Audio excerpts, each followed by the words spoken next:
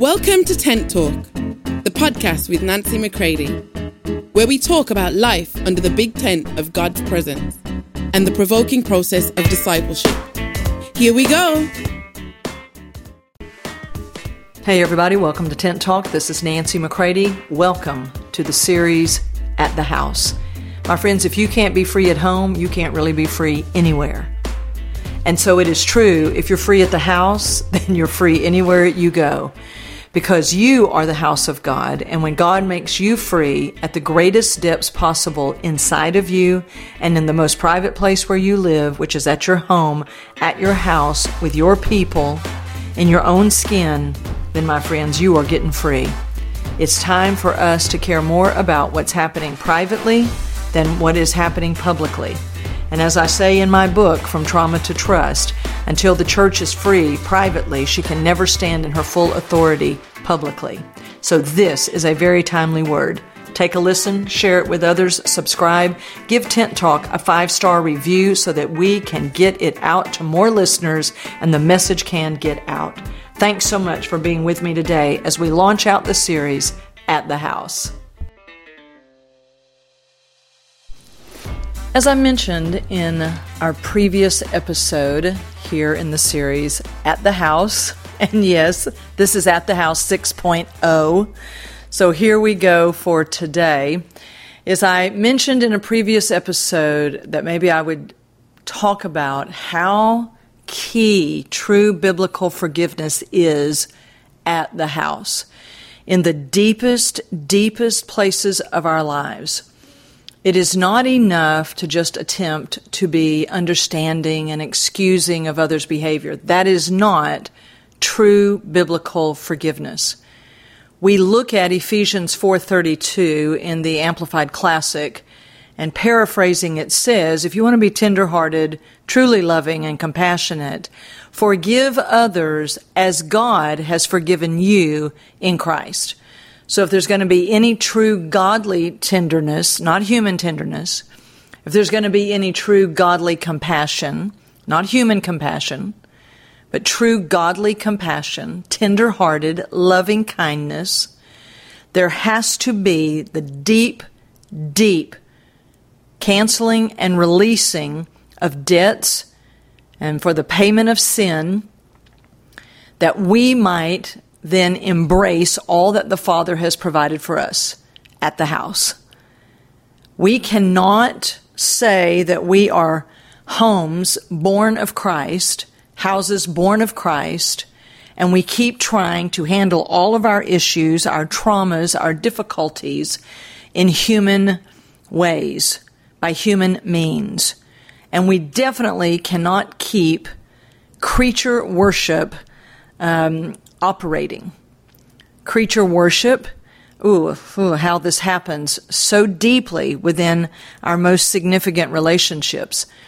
And creature worship is Romans 1:25, where it says they exchanged the truth for a lie, and they became worshipers of the creature rather than the Creator. You see, when God ceased to be the source of man, when He ceased to be life to us, the source of all love to us that is freely received, therefore freely given, man became in bondage to himself and to others. Therefore we claw and scrape trying to get from others what it is that we need. Now you can try to dress it up and call it Christian, but my friends, Christian is that which is of Christ. It is not some moral, nice, cultural Christianity. It's born of the cross of Jesus Christ. And when the cross begins to cut within us at the house, in the deepest parts of us personally, inside our own skin, in our spirit, then it's going to begin to flow from God to us, say from God to you personally. And then, my friends, I promise you, it is going to flow to others in the most powerful way. It is so powerfully freeing. Now, it takes time to embrace God's way of life, because unfortunately it is not what is promoted and provoked in the house of God, in His church, for the most part. Sometimes it's taught, but it is not lived out. We teach it as theory, we teach it as principle, and then we turn right around as soon as we say amen and we start scrapping and clawing. But from the beginning, my friends, actually before the beginning, right, before the foundations of the world, it was always God's heart that He would have maturing sons who would fully share in His life and in His love, so that therefore we would have interrelating going on, not codependency, but interdependency going on with others, where we would never allow someone to make us their source, putting ungodly demands on us, nor would we be putting ungodly demands on them to be something to us that they were never meant to be, nor would we be trying to be something to them that we were never meant to be. That there would be God's way of life, where there is true love, mutual submission, reciprocal respect and honor that comes from the value that God has placed on us. You see, until this gets really in front of us for our destiny relationships, right? Because let's just all get clear, right? That relationships can haunt us more than anything else. The trauma within relationships can taint us. That's what trauma wants to do. It just wants to smear you know what, all over you. Okay, to be biblical, it wants to smear dung all over you. And then the counterfeit, you see, wants to forever taint the original. Therefore, when the original shows up, we're like, no, I'm not interested, because we've had so much of the counterfeit. But when the cross comes in and begins to awaken us, rectify us, bring us back to Him, restore all things to Him, right? Because remember, sin is not just bad behavior. It's a completely different way of life. It's a completely different way of relating to God. It's where I try to perform so that I can earn from God. Total evil, total wickedness to do that. It is a way of living with other people where I scam and use people, where I try to be good to them so they'll be good to me. It's a completely different economy, a completely different culture. That's why God has no affinity for it. It's not just bad behavior. It's another way of living from the pits of hell. And when we are His, are we truly embracing His way of life, or have we just gotten, we got delivered from the evil side of the tree, and now we're trying to live from the good side of the tree, and this is not how Jesus Himself lived. So when God had in His heart to have sons who would share in His life, that's why Jesus, it was the Christ in the garden, the tree of life, because good and evil were on another tree. The tree of life, my friends, is life Himself. Jesus said, I am the way, the truth, and the life. And when we are receiving of Him, we are learning what it really means to live in our birthright. It means that there are things I have received by the right of birth, being born again in Him, that now I am able to have all of my need met in Him as my source. Like He really means this. But self, okay, this other way of living, okay, where it's self, it's a nature that's completely separate from the nature of God. It has a power called sin. It has fruit called flesh, the very behavior that shows up as a result of that nature and of that power.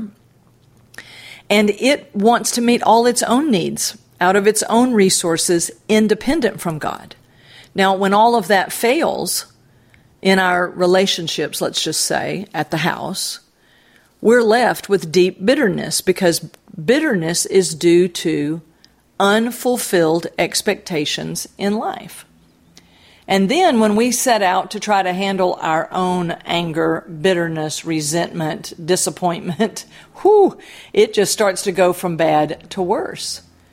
Because now not only are the needs going unmet, because we are refusing to take them to God. It's not because some other creature at your house is refusing to meet them. Now, they may well not be keeping their vows. This is true. But again, remember, here under the big tent of God's presence, we're always going to let the cross be working. God is going to first, listen, it's not okay with God that others mistreat you or that you mistreat others, trust me. But God is coming for you and Him. So when God begins to really deeply work as you mature, He begins to reveal to you and will ask you things like, why do you keep taking your need to another source other than me? I'm just going to tell you, I can remember the day that God said to me, Nancy, I'm not going to pimp for you. Now, God actually spoke to me like that. It's because He knew I could understand the language. Because I was complaining about my husband and why won't he do this and look at all that I do. And now this was 25 plus years ago. All right. But I'm telling you, this was intense. And I'm like asking God, I'm sitting there at a table for two, God and I, and God is there with all the love, who He is, ready to meet every need. And I am saying to Him, could you go get me another human? Could you get me somebody to make me happy? And of course, God, in His most loving, wonderful way, said, no, I'm not going to go get you someone else to fix you. And I'm not going to fix someone else to fix you. I'm bringing you to me. And He very clearly said to me, I will not pimp for you. I'm not going to go out and get other lovers for you. I'm drawing you, Nancy, to myself. Let me tell you, those were some wild years. So what I'm talking to you about doesn't happen overnight. Let's all bow our heads and pray. Let's determine to, no. No, this is where God, in the big tent of His presence, the marriage tent, if you will, your oneness with Him, He speaks to you. He's bringing you to Himself.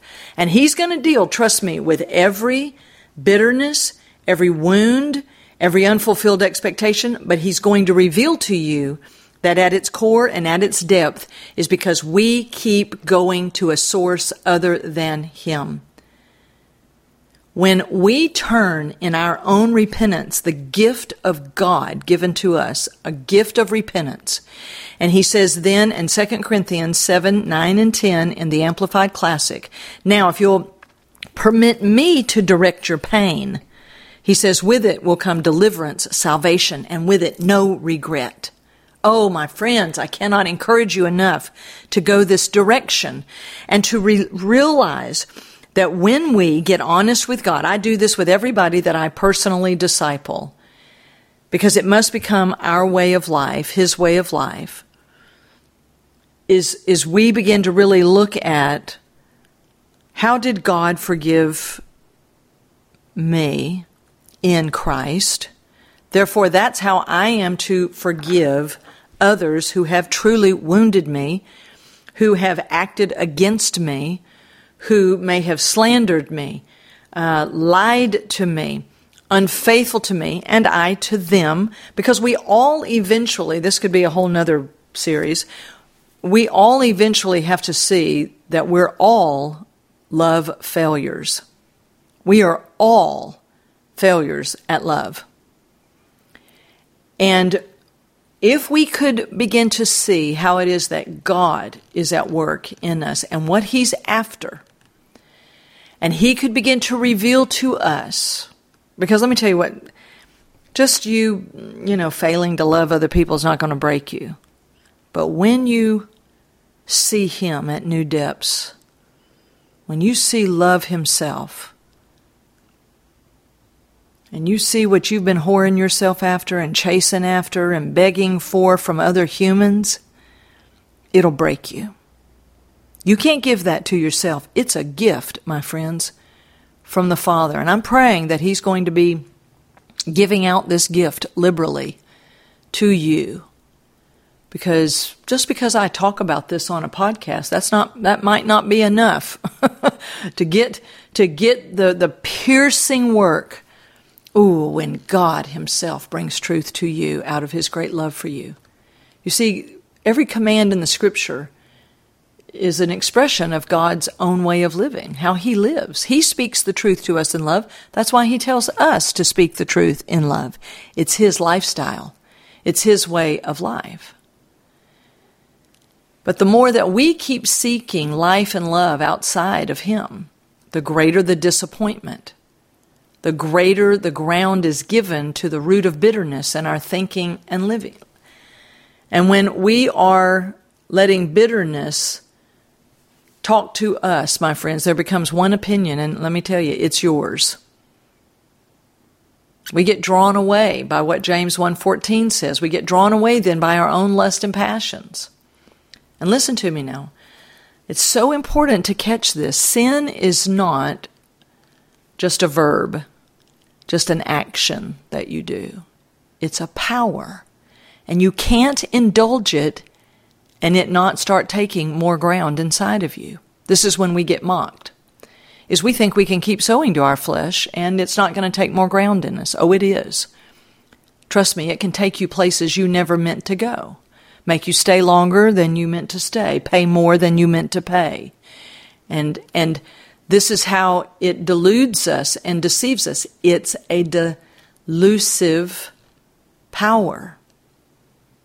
And what can happen is that we become so burdened with the bitterness of unfulfilled expectations that we just can't believe other people continue to treat us this way. But I'm saying to you, what we've got to see before we walk in true biblical forgiveness, my friends, the lights have to come on so bright within us for us to see the things that God wants us to see. Because unless God shows us what we are truly forgiving others for, right, we don't even know what we're really forgiving them for. We don't see even what we have been forgiven, so that then we can turn and forgive others as we have been forgiven.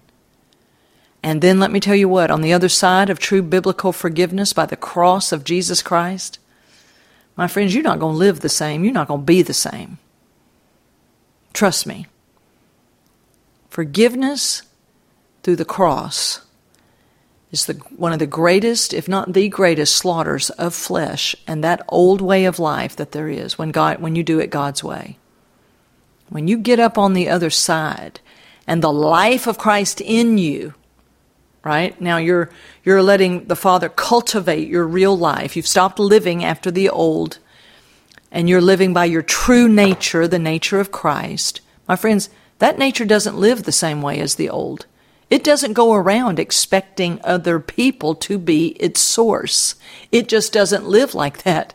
So I'm going to tell you what, this will free up your time. I could free up your time for the coming days of all the fabulous work that we're about to be equipped for in the body of Christ. Our hands are no longer going to be slackened by our side. Our knees are no longer going to be tottering with bitterness, where we can barely walk. We don't have any strength to grab anything. Our minds are bitter. We're so self-indulgent privately, like Esau in Hebrews 12. Oh, no, that... I'm telling you, when biblical justice begins to flow like a mighty river, oh my. Ooh, when the sons say, Father, I don't need any bowl of stew from the world. I don't need what anybody else can give me. Father, I repent. I turn. Thank you for this gift of repentance, of seeing things your way. And I turn now to you and I say, Father, deal with me as with a son and bring me into life. My friends, you won't live the same way with God, yourself, or with others when this begins to take root in you. Not the root of bitterness, but the root of Christ's life within you flourishing. So that's enough for today. Maybe I'll take one aspect of what I've shared today and we'll talk a little bit more about it tomorrow. But at the house, my friends, it gets real and it gets serious and it becomes a delight to live in this kind of freedom. Because when Jesus said, come to me, learn of me, he meant it. He said, take on my yoke. It's easy. Listen to me, my friends. The yoke of Jesus is easy because the fear of man isn't in it. People pleasing isn't in it. Bitterness isn't in it. We're not talking about living according to cultural Christianity. You can see this in my book, From Trauma to Trust. Cultural Christianity is not what the Father is after. We have created a monster. Can I just say this? We've created a monster and called it Christianity. We've created a machine, and it is not of our Father. And He has come and knows how to deliver those who truly belong to Him. We need to let Him